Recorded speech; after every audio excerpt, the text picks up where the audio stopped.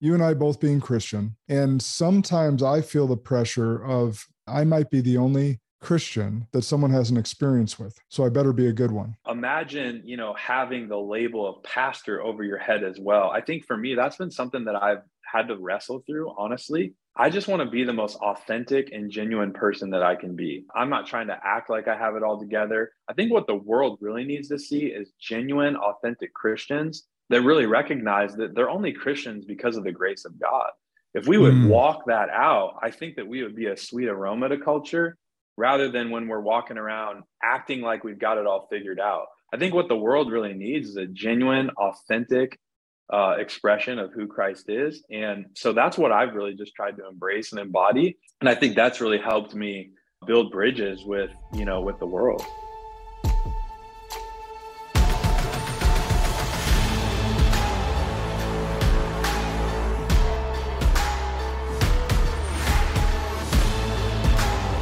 This is Sparta!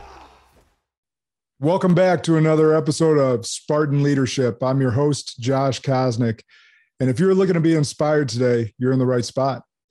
I have with me this morning entrepreneur, keynote speaker, leadership coach, executive pastor, host of Love Leadership podcasts, and I know most important to him is father and husband. So please join me in welcoming Mike O'Connell to the show. And Mike, before I kick it over to you, OC, I got to say this. Today, you're going to listen to two men of faith talk about business and life. If you're not open enough to listen to two men of faith talk about faith, probably turn off the episode now. But we're going to have some fun. And if you do stick with us, you're going to learn a lot. I promise you that. So OC, your success story began with someone telling you that they didn't believe in you. They were told the odds were stacked against you. Tell us a little bit about yourself, your story, your backstory. I love, obviously, your college football experience story that I got to hear, but lead us into that as we get into today's show. Yeah. Hey, first and foremost, Josh, thanks for having me on the show. It's an honor and a privilege, and I'm just believing that our conversation today is going to make a difference, going to impact somebody. I love the challenge. I would just say if you're still tuning in after Josh's challenge, hey, just remain open. You just never know what you might receive today. And it's an honor to be with you. Yeah, my backstory. So grew up in Iowa City, Iowa. And, for me, I was a four-sport athlete, just loved athletics growing up. And so had the opportunity to pursue college football. And for me, my experience, in the pathway towards that goal and that dream was a little crazy. So I'll kind of share that story because I think it really sets up, who I am today, what I've done up to this point in my life. But at 17 years old, we were playing in the state semifinals. At the time, I was being recruited by every major Division I school in the Midwest. And I went to go block a kick and got hit in the midsection, ended up having a perforated valve. It was crazy, man. I spent 7 days in the hospital, lost 30 pounds. It was a nearly fatal injury. And so here I am, on that Friday morning, we're playing in the state semifinals. I'm having an all-state season. Things are going great.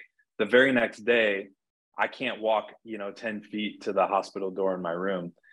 So it was really humbling, and it was an experience that really kind of shifted the trajectory of my recruiting journey. So after that moment happened, a lot of the major Division I schools that were recruiting me, they wanted to, see how I would respond to that injury. So they wanted to evaluate my first 3 games of my senior year.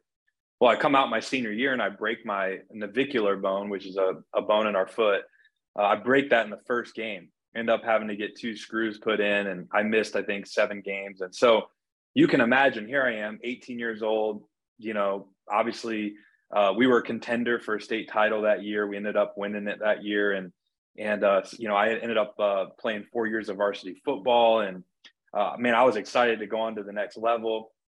Well, after that injury happened in my foot, a lot of the major Division I schools backed off, and they gave me walk-on opportunities. But the only scholarships that I had, man, were to Division I AA and Division II schools. Well, I knew in my heart that I wanted to play at the highest level. Like that was my goal since I was a little kid. And so on signing day, 2006, February, I was in my coach's office and I said, hey, I'm going to walk on at the University of Iowa. I mean, the University of Iowa was right in our backyard. I was going to school in Iowa City. And so I made that decision. I called the coaches at the University of Iowa. They were excited. They were like, hey, we just believe that your best football is ahead of you. Well, 2 weeks later, I get notified by the admissions department that they didn't accept me into school. So some of you are probably like, wait, what in the world? Like, what happened there? Well, I went to a private school and my GPA was a 3.3. So I was a B plus average. Well, one of the requirements at the University of Iowa was you had to be in the top 50% of your high school graduating class. Because I was at a small private school, our 50% mark was 3.65. So as a 3.3 B plus student, I was in the bottom half of my graduating class. They didn't want to budge on this. And kind of what you referenced, I went to go have a meeting with the provost at the University of Iowa. And we were just like, hey, can't you make any sort of can't you kind of waive this rule and let me in? I mean, the circumstance, this high school is right in your backyard. And the provost looked at me and she just said, hey, data shows us that if we let you into school here, we believe you'll fail out in your first semester. And so you can go to the community college down the road and, try to get back in a year from now. And I just remember in that moment thinking to myself, like, who does this lady think she is? Like, she is speaking death over me. And so I walked out of that room and I looked to my mom and I said, I think God has a different plan for my life. And it's funny I even said that because at the time I wasn't really a spiritual guy. I wasn't really walking closely with God. But I just realized that, man, I think God has something different for me.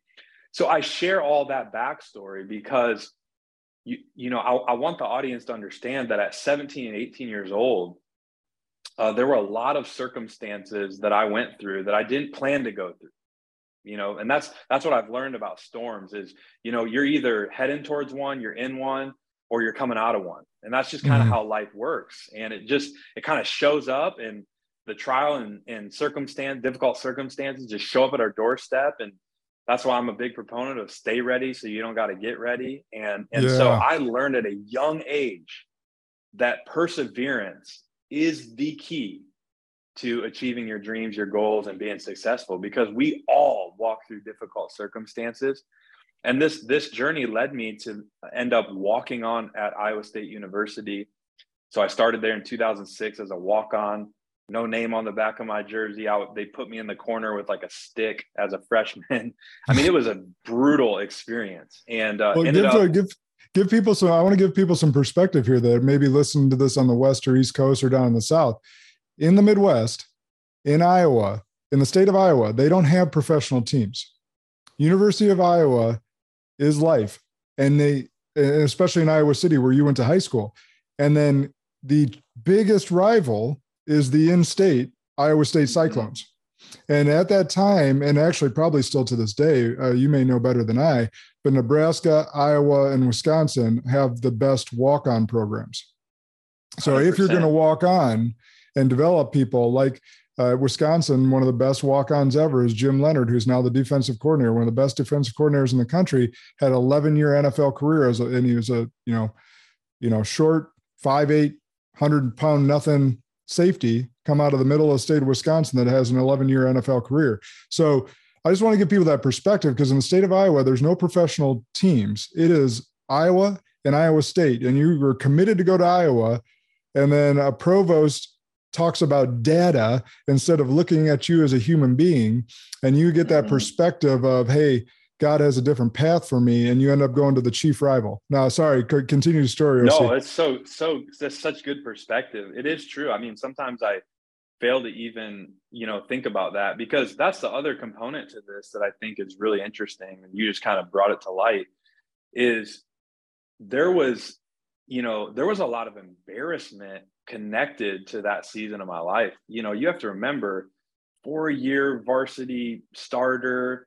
I had a great high school career. I'll never forget it. Going into my senior year, you brought up Wisconsin. I was actually I was in Madison at an elite camp with the Badgers.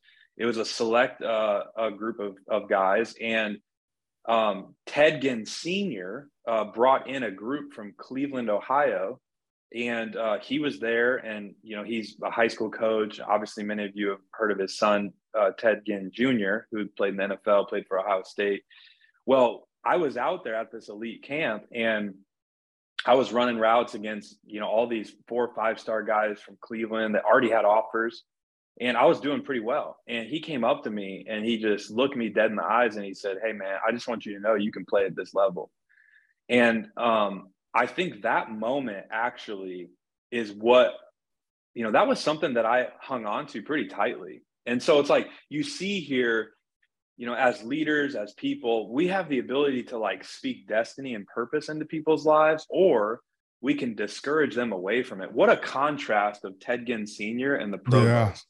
Thank goodness that I held on to that encouragement, because that honestly is what allowed me to stay in the game through the embarrassment, through the trial, through going to a rival. I mean, when I chose Iowa State, I didn't hear the end of it. And so you can imagine leaving Iowa City, going to Ames, Iowa. And sure enough, I land there in 2006. Like I said, it was a really humbling start. Go from being a stud in high school to one of 10 guys running out of the locker room on Saturdays with no name on my jersey. They gave me like a little egg crate in the center of the locker room. A stick in an egg crate, huh? Yeah, I mean, a stick in an egg crate. That was about the start of my experience at Division I football. It wasn't so sexy, let me tell you. I was walking around with number 146 on all of my sweatpants. Okay, so most guys are walking around the campus, you know, feeling good about their gear. I didn't wear my gear. Who wants to walk around with number 146? Are you kidding me? Oh my goodness. And so anyways, but just like at a high level, ended up lettering 4 years there, played for 3 head coaches, you know, earned a scholarship, became a team captain, and started the last, you know, 2 seasons there. So it ended up being a pretty incredible experience amidst all the odds and, you know, based on where I started. But that journey really through college football is, I carry a lot of that with me today. I mean, I got a degree while I was there in marketing, but I'll tell you what, I learned a lot more about life going through all the stuff that I learned, you know, pursuing my football dream. Well, I think you were given many gifts in this situation, but being someone myself, first of all, being a D3, not highly recruited football player, I never got that ego of being highly recruited. I was told I could walk on at some of these D1 schools from the jump. So I was not as talented of a receiver as you were. But I've seen, especially in business, because I've recruited many high-level athletes to come into sales, be financial advisors, start their own career paths. You were given a gift of humility early on, because you went from a highly touted recruit to being told that you can walk on. Some of these highly touted recruits never get that gift of humility until they're well into their careers. They've been catered to, told they were the best thing since sliced bread over and over and over again through high school and then into college. And then all of a sudden they get in the real world, post-college, post their either collegiate career or NFL career, and they have no idea what the real world's like because they've been told they were great their entire lives. So I just wanted to say that if you hadn't recognized that gift at 17, 18, it's a gift I wanted you to see now, because I've had to deal with some of those egos of ex-NFL or ex-collegiate highly touted, recruited collegiate athletes that haven't gotten that gift of humility yet, haven't gotten kicked in the face from the world yet. And so that's such a good perspective, man. Such a good perspective. Thank you for sharing that. Yeah, man, there's no doubt about it that, you know, I think humility is such it's an attribute that will take you further, honestly, than your talent will. I see a lot of guys that, you know, actually our good friend Jordan has been saying this lately, and I think this is really good. But he was saying, you know, it's better to be overdeveloped and underexposed than underdeveloped and overexposed. So it's like, I'd rather go through these difficult circumstances where my character can be developed, so that I don't just get to the show, I don't just get on the stage, I actually have the character and the humility to stay there for the long haul. We don't want to be one-hit wonders as leaders. We want to, we want to be race finishers. And so what a great point you bring up there. Yeah, and that ability to persevere. So those people that have been tried by fire, and as you brought up the perseverance that you've had, and I want to ask you a question on that again, but you start to build a resume. You build this resume of like, oh no, I went through something like that, and I came through the other side, and actually I'm better for it. And you start, and when you're in those down moments, in those valleys or those trials of life, you start to lean back and go, wait, no, I've beat this before. And in fact, I'm undefeated every day I wake up. I'm undefeated every time I wake up, every day, every gift from God, every day that we've been gifted from God, we are undefeated on every trial and tribulation we've been through. And you start to build a resume that can prove to you and others that you can get through whatever. So on that topic, your ability to persevere through that situation and many more developed obviously your football career. What are some important lessons that you've picked up along the way in other scenarios, post college football, post some of the other trials and tribulations? Maybe you want to touch on those, but what other perseverance items do you want to touch on there? Because I don't think we can hammer this point home enough. The beauty with perseverance, and I say beauty because it really is a gift, is all of us are going to have to persevere at some point. So maybe the stories I'm telling you can't really relate to or connect with, but I bet it's triggering an emotion to a situation that you had to walk through in your own life. And so what I've just learned about these particular situations is, number one, we need to remember them. Like you talked about being able to look back. And for me, these moments that we walk through in life, they're really memorials. I always say every test can become your testimony. And so I want to build a pattern of victory, of overcoming, of persevering, so that as the new battles that I face every single day in the next season, whatever's down the road, I can look back and see the victories. I can see God's faithfulness. I can see that he never left me nor forsake me in the midst of those battles. And when I can look back at that pattern, it allows me to look the battles that I'm facing right in the face with courage. And so I think you're right on, man. And that season of my life has allowed me to, walk through various trials. And that's the thing, is like, I want people to understand on this call that is life, man. Like, I'm so thankful to be doing the work that I get to do, coaching and speaking and pastoring and inspiring and leading and all the great things. And I think we just live in a time where, you could look at my life and what I'm projecting to the world. You could think, oh man, this guy just has it together, beautiful wife, 3 beautiful children. He's, doing all this work, but make no mistake about it. It is not a life that is short of trial. I mean, we're walking through some things with my wife's health as we speak. And this summer has probably been one of the most difficult seasons we've walked through as a family. And so, man, when you're in the pressure cooker, when you're being pressed down, do you have a pattern of God's faithfulness in your life in the past that can allow you to persevere through that season with courage? Here's what I've learned, though, is there are always good things that come out of the pressing. We know that, man, grapes pressed create wine. Olives pressed create oil. We know that when diamonds are pressed, when they come under pressure, that's how diamonds coal are is formed. pressed. So, yeah, diamonds. Yeah, exactly. Yeah, coal is pressed, and then the diamonds come forth. So there's beauty that can come from ashes. There's beauty that can come from the pressure. I would say, don't run from the fire, lean into it, whatever circumstance you're facing today. Yeah, that's so good.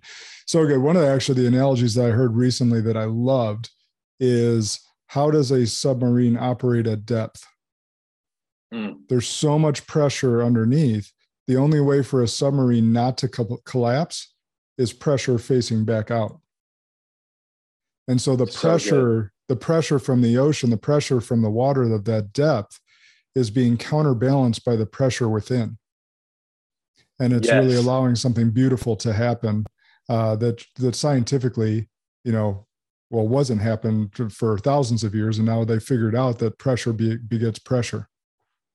I love it. That what you just said makes me think of Damon West. Many of you have probably heard of him. He's, great speaker, talks of his messages, be a coffee bean. You have to go check it out. But I he love it. says something. Yeah, he says something that was really profound for me. And I think it connects to what you're saying here. And it connects to this whole idea of perseverance is, there was a guy that he met when he was in prison. Again, you have to go get his backstory, but he basically looked at Damon and said, you can't win all your fights, but you need to fight all your fights. And I love so that. I absolutely love that, because here's the deal. We are going to take some in the chin. We are going to actually lose some battles. We're going to fail at times in life. But the real question we've got to ask is, it's kind of like you just said, like, as the pressure comes against the submarine, what allows it to keep moving is the pressure back out. And so, man, as the battle comes, the question we've got to ask ourselves is, am I willing to fight this battle? So long as you can say that, that's the win. Just keep fighting your battles. You may get knocked down, but you can stand up again and keep marching. That's so good. And I have heard Damon say that. It might have even been in the podcast that he did with Jordan. I just want to repeat that for everyone. So you don't have to play it again, but you don't have to, what is it again? Yeah, it's you don't have to win all your fights, but you must fight all your fights. Yeah. That's it. You don't have to win all your fights, but you have to fight all your fights. It's so good, so profound, and so true. So going back to you, though, you went from walk-on to team captain, now leadership coach, pastor, entrepreneur, father, husband. How did the early experiences and transition out of college prepare you to be the man today? Because you're leading a big ministry, you're running a business, you're running a family and a household. You're busy and you're pouring it. And a lot of people, that's what a lot of people don't get about being a leader, is it's not a crown to wear. It is something that you are a servant in. And so you're serving a lot of people. A lot of people need Mike O'Connell. They need you. They need a piece of you. And you feel that pressure. So how did that pressure that you've gone through earlier in life prepare you to be the man today? And how do you deal with that pressure of people needing you from a church level, family level, business level? Yeah, I mean, something that I learned through my journey in athletics is just keep showing up, and I've learned through all the things I've walked through in life that, when you're faithful with little, you can be trusted with much. For me, again, you said it, we're men of faith. And so the thing that's helped me carry the pressure of leadership and be a good steward of the leadership is, I always say this, is just because you're a leader, you can't forget to be led. So for me, that's why my relationship with God is so crucial, because I'm a follower before I'm a leader. Mm-hmm. And really, leadership should just be an outflow of being led by Him. So the reason why I feel like I actually even have something to give is because I'm receiving first. And I always say this is, you can teach what you know, but people will catch what you carry.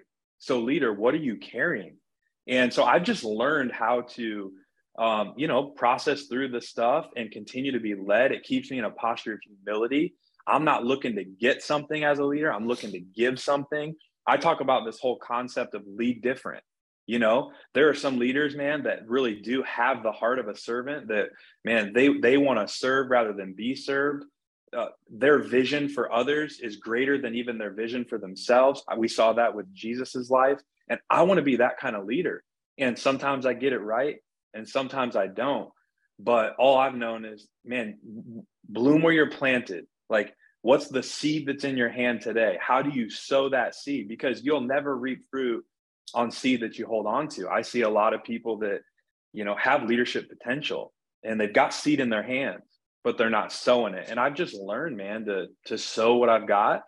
And through, a number of different experiences, God just continues to do exceedingly abundantly above all I could think, ask, or imagine. And that started for me, man, if I can just be really frank and honest, is, my dream after college was to be a professional football player. And so I pursued that. I got to work out for the Miami Dolphins, didn't get signed. I came out the year of the NFL lockout, so it was kind of crazy times.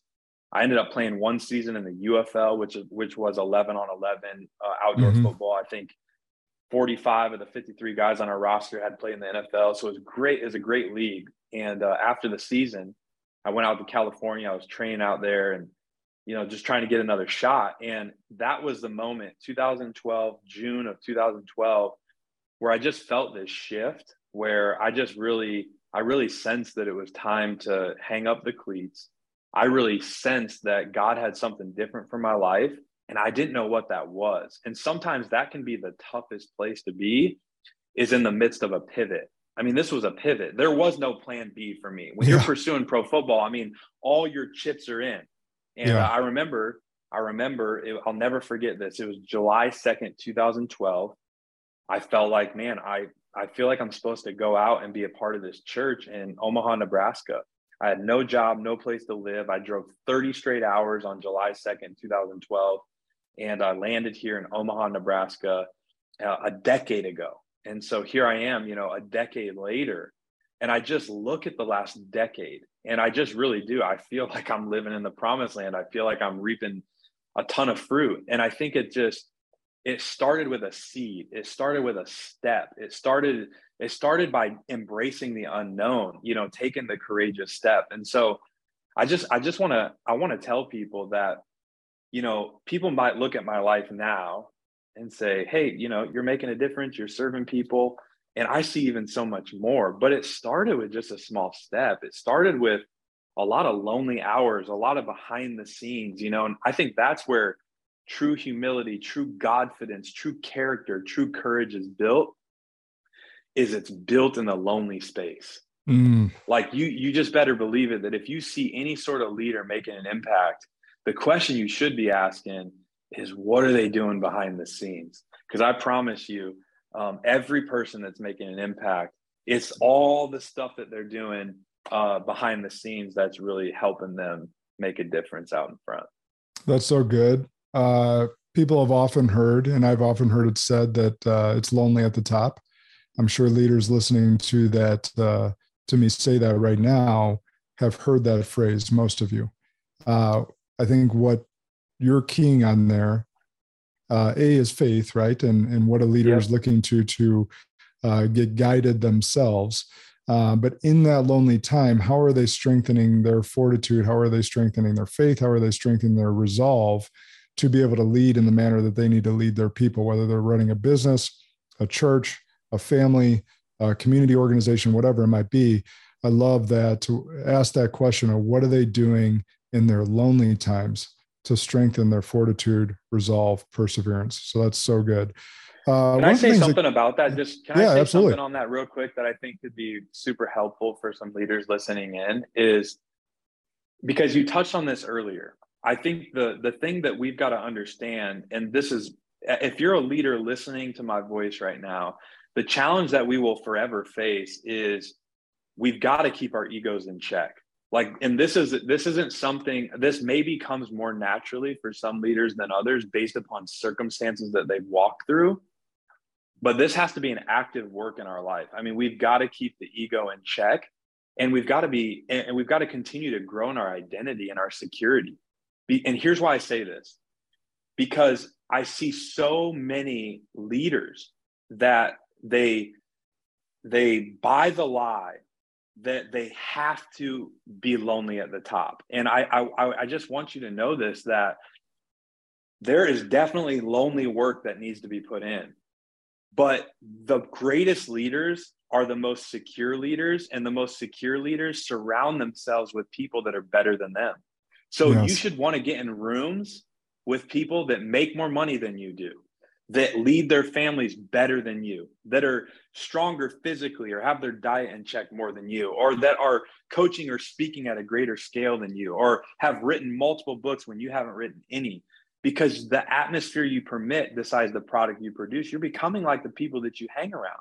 And so what I think prohibits a lot of leaders from getting in those kinds of rooms is their ego. So the higher you climb, or the more influence you get, man, the lower you've got to get, the more you should desire to be reaching out and getting around people that are better than you. Because I promise you, if you do that, I think that's how we stay healthy. I think that's how we stay grounded. I think that's how we keep our egos in check. And I think it's how we maximize, because we are becoming like those that we hang with. And I know you can probably attest to this in your own life. Yeah, no, I'm glad you went there, because that's a little bit what I was alluding to in those lonely times is, what are they doing behind the scenes? Are they in masterminds? Are they seeking guidance from people that have been there, done that? Are they, so think about like the Boys and Girls Club or any, or the church that you run. All of them have a board of directors. Mm-hmm. And that board of directors helps the leader, whether it's the church, the community organization, the business, like banks have board of directors, right? They all have board of directors for a reason. It's to help direct decisions, help have input into the direction that that leader wants to go. The leader bounces ideas off of these board of directors, and the people in that board that volunteer their time are of high caliber. They are either CEOs themselves, they're elders of the community or the church, or just wise counsel. Let's just say, let's put them as wise counsel, regardless of position. That's what a board of directors is. Imagine having that in every one of your life. That's what everyone should strive for. Having a board of directors, whether that's a group of friends or a group of wise elders that are in your life to speak truth into your life. Profoundly said. That's amazing. That would be awesome. One of the things that was going through my head that I was going to go to next was this example of you and I both being Christian. And sometimes I feel the pressure because I have this thought that always goes through my head, is that I might be the only Christian that someone has an experience with. So I better be a good one. And we have seen Christian brothers and sisters being judgmental and turning people away in the secular world, and the secular world really turning against us in many respects. And I was just thinking about, man, you're a pastor. Like, do you ever get that feeling of like and also knowing that, we're imperfect humans, we're meant to be imperfect, and we're saved through Jesus Christ. How do you reconcile that, being a pastor and feeling like you have to be, I don't want to say perfect, because I know you don't feel like that, but just that pressure of being the only version of a Christian that someone might run across, and you want to be a good example of that? For sure. No, that's such an honest question. And it's definitely something that I've had to wrestle with, heading down this path. I mean, I told you this, I never envisioned myself being a pastor. I mean, I didn't even go to seminary. It's not like this was something I grew up envisioning for my life. I just feel like I'm following God's call on my life. And with that, I'm still a human. I mean, I'm just as much of a human as anybody else. And so there's no question that the question you just asked is something that is in my mind quite frequently, because, and this is just like perspective I would want to give our listeners, is I think all of us as Christians, kind of like you just mentioned, we carry this kind of these thoughts, these questions with us when we're trying to build bridge with people in the community. Now, imagine, having the label of pastor over your head as well. I think for me, that's been something that I've had to wrestle through, honestly, especially in the line of work that I feel like I'm called to do, because I'm doing a lot in the secular space. I'm coaching, I'm speaking, and I want to continue to expand and make a difference. And I think really the place that I've come, man, is like, I just want to be the most authentic and genuine person that I can be. I'm not out here trying to put up a facade. I'm not trying to act like I have it all together. I think what the world really needs to see is genuine, authentic Christians that really recognize that they're only Christians because of the grace of God. If we would walk that out, I think that we would be a sweet aroma to culture, rather than when we're walking around acting like we've got it all figured out. Which none of us do. None of us do. We just don't, man. We're all in process. And so I think what the world really needs is a genuine, authentic expression of who Christ is. And so that's what I've really just tried to embrace and embody. And I think that's really helped me build bridges with the world. And holding space for people. As I told you about my friend and business partner who's agnostic, we have some of the deepest conversations, and he knows scripture, like I said, even better than I do. And he always speaks respectfully about it, but he doesn't hold the same belief I do. And that's okay. That he's on his journey and I'm on my journey, and we can still have great conversations, still share similar values, not exact same values, and still be able to do life together, break bread together, and speak truth into each other's lives. It's the judgment that society places, whether it's Christians against the secular world or the secular world against Christians. It's judgment and hate. If you just lean into love, which again, Jesus talks about, just leaning into love, it's going to be a much better world. You're going to live a much happier life, a much more peaceful life.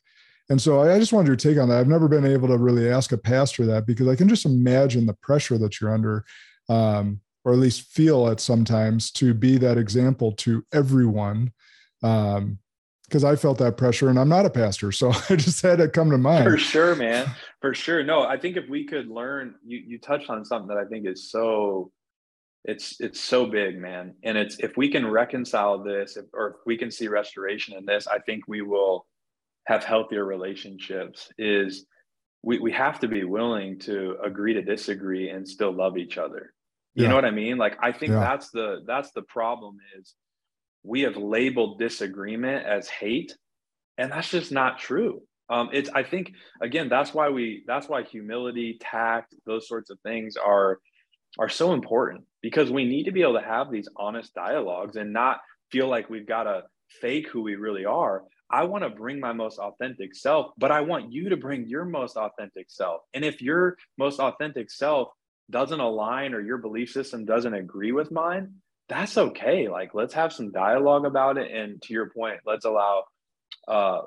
both bring love to the relationship and the connection, and who knows what will happen over time. Right. Yeah.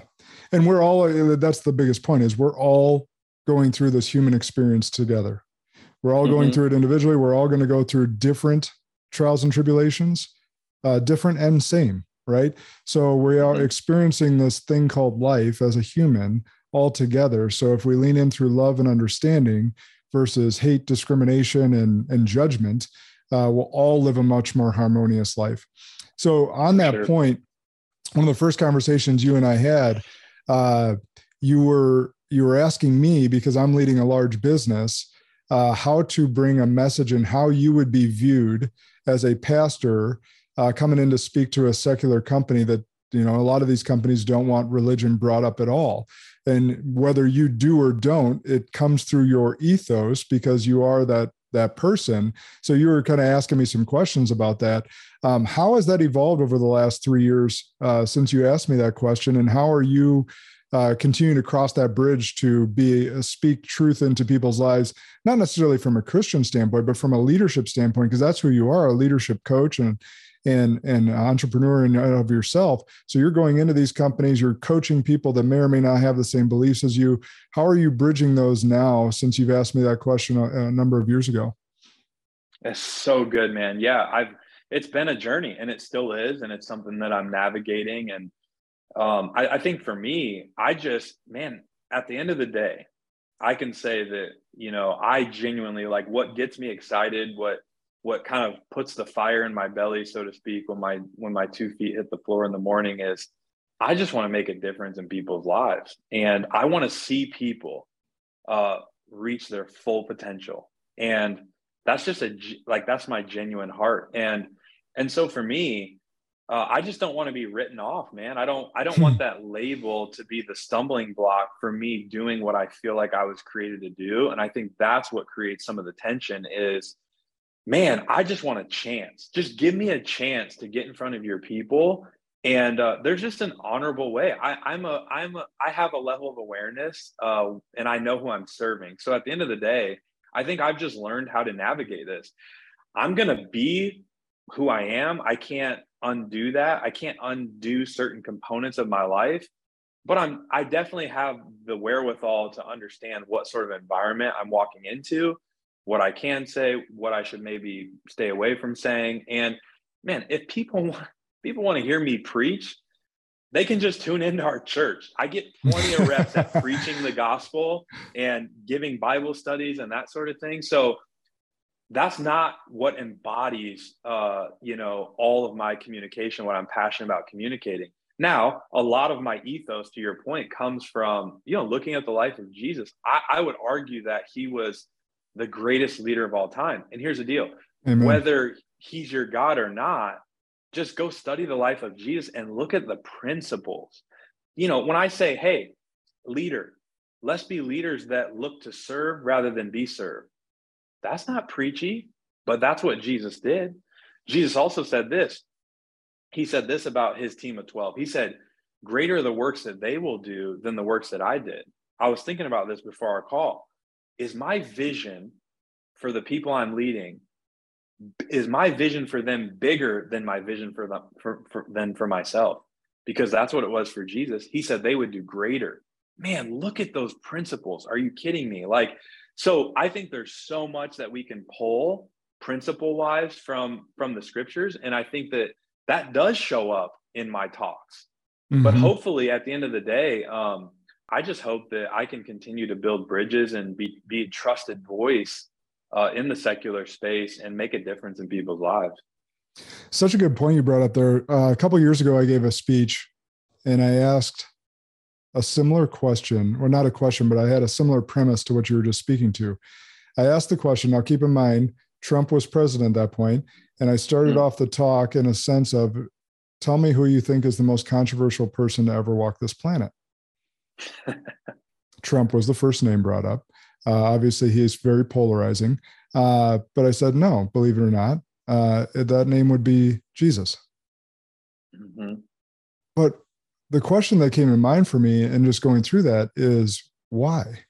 Like, if you think about Gandhi, if you think of who is a very imperfect human, and if you study him at all, not just his teachings, but actually how he treated women and some of his other things, he was a very imperfect, very flawed man. If you look at Martin Luther King Jr., very profound, very spiritual, very good with words, and fought for an amazing cause. But he was also an adulterer. Mm-hmm.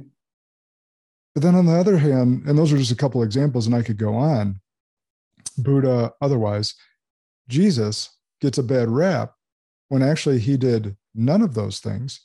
It's written, there's been infinite people try to disprove, and yet all his leadership lessons all throughout time have stayed true, and to who he is or who he was as a person has stayed true and constant. And yet he gets a bad rap and we don't study his leadership principles. It's always been really interesting to me in today. Maybe it's just the time that we're growing up. Maybe it was different before you and I were born, since we're similar in age. But ever since I started my spiritual journey and studying Jesus's leadership, because that's who I am as a leadership coach. And it's just been interesting to me to see the dichotomy of how other historical leaders are revered, and yet Jesus's name, even bringing it up, is controversial. It's such a good perspective, man. And I think, you're really opening, you're opening kind of the door to like the greater kind of the greater like spiritual weight of what's going on in our world. And I'll go there for just a second, because I think it's really interesting thought that you bring up is, I just believe that, life isn't a playground, it's a battlefield. There's a spiritual battle at play here. And I think one of the verses of scripture that I think about is John 10:10. It says the enemy comes to kill, steal, and destroy, but Jesus came to give life and life to the full. I think sometimes good things can cause us to miss the great thing. Can we agree in life? Yeah. Right. And so I think, again, this is just my take, and I say this humbly, no matter what your beliefs are, I totally respect you. I think you're on your own journey. Everybody's on their own journey.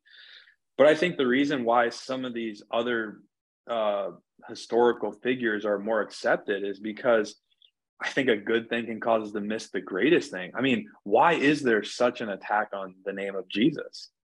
That's just food for thought. Like, just consider that. I mean, I think the enemy would do anything to keep us from the truth. And so, just ponder that. Why is Jesus the one that is, widely and worldwide, oftentimes, just, looked upon differently. So just food for thought. Yeah, no, it's great. it's great food for thought. And again, I want to reiterate that Mike and I are not saying that you have to follow Jesus. What we are saying is that you should study his leadership principles if you have any inclination of being a leader, or you are a leader, how he served, how he loved. I heard the other night as I was in a men's study group that I think there was something, and you may know this stat, where Jesus asked 307 questions in the New Testament. He was asked 180 some. He only answered 3, which is pretty interesting. He was a genius question asker. He was leading people to get them to think what they believe and get their thought and perspective on it, not just constantly teach and preach. So he is a fascinating leader to study.